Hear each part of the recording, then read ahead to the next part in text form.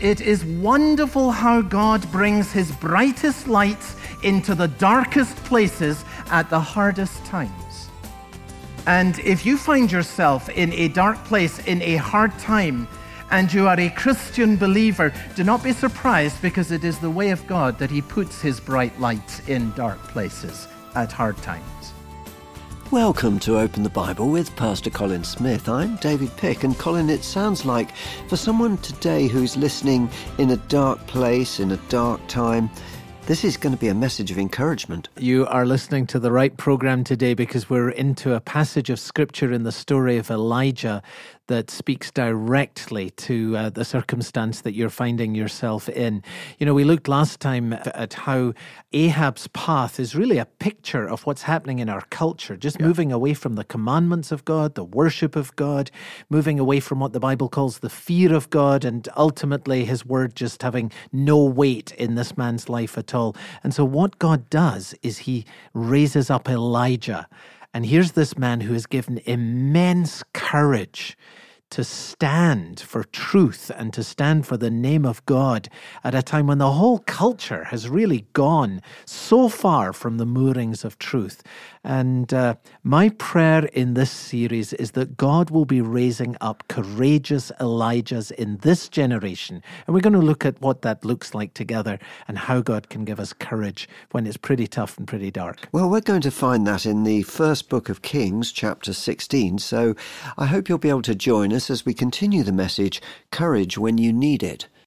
Here's Colin. Let me introduce you to Elijah, chapter 17 and verse 1. Now Elijah the Tishbite of Tishbe in Gilead said to Ahab, "As the Lord, the God of Israel lives, before whom I stand, there shall be neither dew nor rain these years, except by my word." This is astonishing. Elijah just sort of appears on the scene. We're not told anything about his father or his mother or his background or his particular interests or anything of that sort that might intrigue us. We know very little about Tishbe, the place where he's from, not even certain where that would have been. But Elijah is God's man. And God brings him on the scene at this moment. It is wonderful how God brings his brightest lights into the darkest places at the hardest times. And if you find yourself in a dark place, in a hard time, and you are a Christian believer, do not be surprised, because it is the way of God that he puts his bright lights in dark places at hard times. One writer says, to see Elijah appear like this, unexpected and unheralded, reminds us that we need not despair when we see great movements of evil achieving spectacular success on this earth. We can be sure that God has already secretly prepared his counter-movement. Therefore, the situation is never hopeless where God is concerned. At the height of the triumph of evil, God is there, ready with his man and his movement and his plans to ensure that his own cause will never fail. Now, I want you to try and imagine the scene. We're not told specifically that Elijah spoke to Ahab at the palace, but it seems more than reasonable that that would be the natural place for this to take place. So I wonder in my mind, how did he even get in there? I mean, palaces have security, right? And I don't suppose for 1 minute that Ahab was sitting in his throne room just kind of, waiting to see if any visitors happened to drop by with a word from the Lord for him. Can you imagine what it was for Elijah to get up one morning and say, today's the day that I'm going to give the truth to Ahab? Can you imagine that? I ask in my mind, where did he get the courage to do this? How could this have happened? Up he comes to Samaria. In he goes through the courtyards of the palace. Amazingly gets direct access to the king. Says a single sentence, as the Lord, the God of Israel lives, before whom I stand, there shall be neither dew nor rain these years except for my word. He leaves the palace and he's gone. People are saying, who is that guy? What's he talking about? One man who is going in a different direction from a darkening culture. How did he find the courage? Follow me in these steps in Elijah's journey. Notice what he says first, that he stood in the presence of God.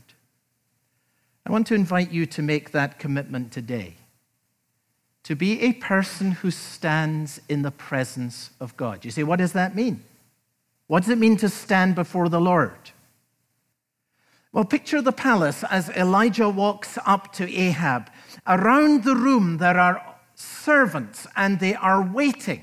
Would always have been like that in the presence of the king. Waiting to do whatever the king commands. There's Ahab's chariot driver, and he's standing there near to the door, ready to move at Ahab's simple word. There's a waiter, and he's standing there by another door, and he's ready to serve food and drink at the very moment that Ahab just moves a beckoning finger. All around the room, there are the king's servants, and they're before him. And they're ready at a moment's notice to respond to his direction. That's what it means. And Elijah walks into the throne room. And there are all these folks standing around there, and they're all before Ahab. And Elijah says, I stand before the Lord. To stand before the Lord means that you come to a place where you are ready and available and responsive to whatever he commands you to do. And surrounded by the darkness, as all of us are, we need women and men who are in that place, standing before the Lord. Is that you? Second, he believed the word of God. Not only did he stand before the Lord, he believed the word of God. You say, what can a man like Elijah do? What can one person do? What can I do when there's so much darkness all around me? What difference can I make? Well, you can stand before the Lord and be ready and available to him. You can believe his word. Now, folks, if you have your Bible in your hand, just take it in your hand. Elijah did not have the Bible, of course, as we have it today. What he would have had would have been the 5 books of Moses, together with Joshua and Judges and the books of Samuel. He would have had access to that history. When I hold that in my hand, that's about a quarter of the Bible that we have today. So he didn't have as much scripture to read. But he had access at least to the truth that was contained in the very first part of the scripture. And within that first part of the scripture, which he must have searched, he would have found this promise in Deuteronomy chapter 11 and verse 16. It is very important for understanding the story of Elijah. Deuteronomy chapter 11 verse 16 says this. God says, "Take care lest your heart be deceived and you turn aside to serve other gods and worship them." That, of course, was what was happening in the time of Ahab. Take care lest your heart be deceived and you turn aside and serve other gods and worship them, because then the anger of the Lord will be kindled against you, and he will shut up the heavens so that there will be no rain. Deuteronomy chapter 11. This is the word of God, a part of scripture to which Elijah would have had access. If God's people turned aside to other gods and served them and worshiped them, God said, there will be no rain. And under Ahab it had happened. Not just a few altars to Baal, but a house of Baal. A state-recognized, sponsored Baalism. Constructed, dedicated by the king himself. God's own people worshipping idols. And so Elijah began to pray. Oh God, what you warned about is everywhere. Oh God, do what you said. Nobody cares about your word, Lord. They think your words are only talk. They've come to the conclusion that there is no living God, that it's all sociology, that it's personal piety or spirituality, that it's the way that particular communities express themselves in religion. Nobody believes in you. Oh God, do what you said. Do it. Now, we know that Elijah prayed like this from the New Testament because we're told specifically in James chapter 5 and verse 17. Elijah prayed fervently that it might not rain. In other words, he prayed into the particular scripture that was given in relation to God's Old Testament people. He prayed into Deuteronomy chapter 11 and verses 16 and 17, and he prayed it fervently that it might not rain. And James says, and for 3 years and for 6 months it did not rain on the earth.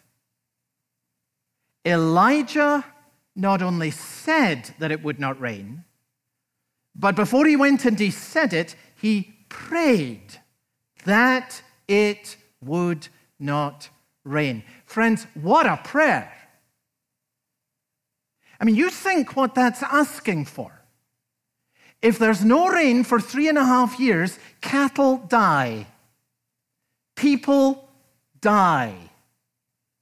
3 years of famine would ruin the economy. Here's a man who's prepared to pray that God would wreck the economy of his own country in order that there should be a spiritual change that comes about. What kind of prayer is that? Think about it. And Elijah himself would personally share in the suffering. But he prayed that it would happen. He prayed for something that would bring his own suffering. Why? There can only be one answer. Here is a man who cares more about God's glory than he cares about his own comfort. Oh, the economy's booming under Ahab. There's been political stability for 22 years. But my heart, Elijah is saying, is breaking because of something much bigger than that. People have forgotten the living God. Here is a man who genuinely cares more about the eternal destiny of people than he does even about physical well-being. Wow. Eternal destiny mattering even more than physical well-being. You're listening to Open the Bible with Pastor Colin Smith, and we're taking a look at Elijah and how he found the courage to stand against a darkening culture, seeing what he did and how we can apply those truths to our lives. And if you ever miss one of our messages, you can always go online to openthebible.org.uk. There you can catch up or go back and listen again to any of our previous messages. You can download an MP3 for free or stream the messages from the website. Open the Bible is supported by our listeners. And this month, if you're able to begin a new donation to the work of Open the Bible, we'd love to send you a copy of a book. It's called The Fight, and it's a practical book about how we grow in the Christian life. We'd like to invite you to support the ministry of Open the Bible, and if you start to do that with a donation of £5 or more each month, we'd love to send you a copy of this book. Details on our website. Back to the message now. Here's Colin. Elijah himself would personally share in the suffering. But he prayed that it would happen. He prayed for something that would bring his own suffering. Why? There can only be one answer. Here is a man who cares more about God's glory than he cares about his own comfort. Oh, the economy's booming under Ahab. There's been political stability for 22 years. But my heart, Elijah is saying, is breaking because of something much bigger than that. People have forgotten the living God. Here is a man who genuinely cares more about the eternal destiny of people than he does even about physical well-being. I read a fascinating piece just this week about two very great men from different centuries who moved in opposite directions. Albert Schweitzer and D.M. Lloyd Jones. Albert Schweitzer began life as a preacher, but lost confidence in the truthfulness of the words of Jesus. He wrote a book that became very famous called The Quest for the Historical Jesus, and he moved away from that and he retrained and became a medical doctor because he felt he wanted to give people real help. Dr. Lloyd Jones moved in precisely the opposite direction. He was trained and was very distinguished in his career in Harley Street in London as a medic. Assistant to Lord Horder, physician to the Queen. And Lloyd Jones left being a medical doctor in order to become a preacher, and this is what he said. He said, "I have become tired of stitching people up so that they can go out and carry on sinning." What do you think ultimately matters? Well, there was no doubt in regards to what matters most in Elijah's mind. Lord, people need to know who you are. They got the money. They need to know who you are. And whatever it takes, whatever the cost, let your people know that you are God. Do it. So that whatever we suffer in this world, we will not perish in the next. Friend, better to endure any suffering in this world and to turn to God than to enjoy any comfort in this world and to live without him. So here's Elijah. He stands before the Lord like the servant who's ready to go wherever God goes. I'm yours. I want to be available to you. That comes to believe the word of God. He comes even when it's going to be costly for himself to pray into the will of God. And fourth and last step in Elijah's journey, he spoke in the name of God. As the Lord, the God of Israel lives, before whom I stand, there shall be neither dew nor rain these years except by my word. See, it was standing before the Lord that gave him courage to stand before the king. It's the engagement in worship and the submission to his word here today that's going to give you courage in the darkness of this world that you're facing in the coming week. It was his prayer in private that gave him power in public, one writer says. The Lord, the God of Israel, lives, he says. And Ahab had really never thought about that.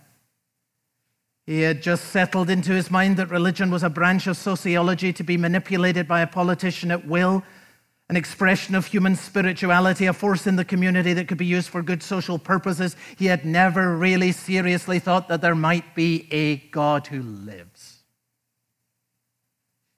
And here's a man talking about God as if he would do something that actually makes a difference to our lives in this world. Never thought about that before. You know, reading the story of Elijah standing before the Lord makes me think about Jesus. Jesus, who said the gate is wide and the way is easy that leads to destruction, and those who are on this broad road to destruction are many. But then he says to us, he invites us to join Elijah on a different path. He says there is a gate that is narrow, there's a way that is hard, and it leads to life. There are not many on it, but he says, enter by the narrow gate. And to all who will walk the narrow way of faith and obedience towards God, there is good news for us today, and it is this, that Jesus stands before the Father for us. and he is the Word of God to us. And he opens the seals we see in the book of Revelation to enact the will of God for us, and he speaks to us a better word than Elijah did.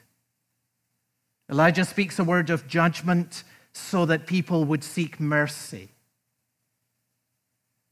But listen to this, Jesus speaks a word of mercy to people who deserve judgment. That's the gospel. And thank God, friends, and hear this clearly from me tonight, thank God that we are not called to go out and somehow pray for or call down judgment on this world. But here is what we are to do. In Christ's name, we are to call people to repentance, and we are to offer the grace that is in our Lord Jesus Christ. And in this darkening world, God is looking for people who will stand with Elijah on the narrow road. People who in the mercy of God will say, "Here I am, Lord, and I am available. I stand before you. And I'm going to put down deep roots as one who truly believes your word and gives it weight in my life. That's the man, the woman I want to be. I'm going to be praying for your will to be done, even when that is costly in my own life. And out of what it means to stand before you, I'm asking that you will give me courage to be like a light in this dark world in which you have placed me." That's a great challenge to us today, to step out of the crowd and take our stand with Elijah. You're listening to Open the Bible with Pastor Colin Smith, and the message, Courage When You Need It, part of our series, The Surprising Influence of a Godly Life.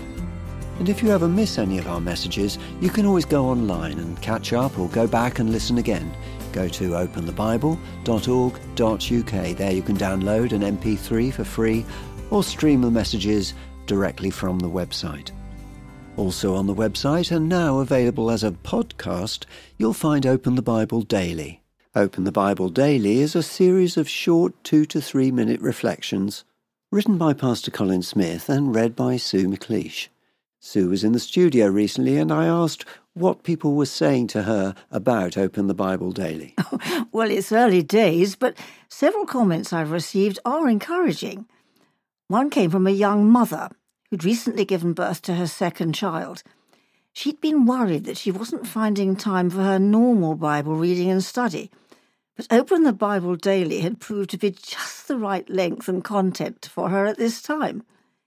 Oh yes, and then I received an email a few weeks back from a much older person who'd started listening regularly to Open the Bible Daily and had already recommended it to several of her friends. So, David, how can people find the podcast? Well, Sue, you can find the podcast on any of the regular podcasting sites. Just search for Open the Bible UK and look for the purple banner. Subscribe to the podcast and you'll receive Open the Bible Daily every day on your device. You can also find a link to the podcast on the Open the Bible website. And from the beginning of August, you'll be able to hear Pastor Colin Smith's messages 5 days of the week as a podcast. If you subscribe to the podcast, you'll receive notification of every new podcast, and you'll be able to listen to it anytime that suits you. Keep an eye on our website, openthebible.org.uk. In the near future, we'll be posting full details. For Pastor Colin Smith and Open the Bible, I'm David Pick, and I very much hope you'll be able to join us again soon.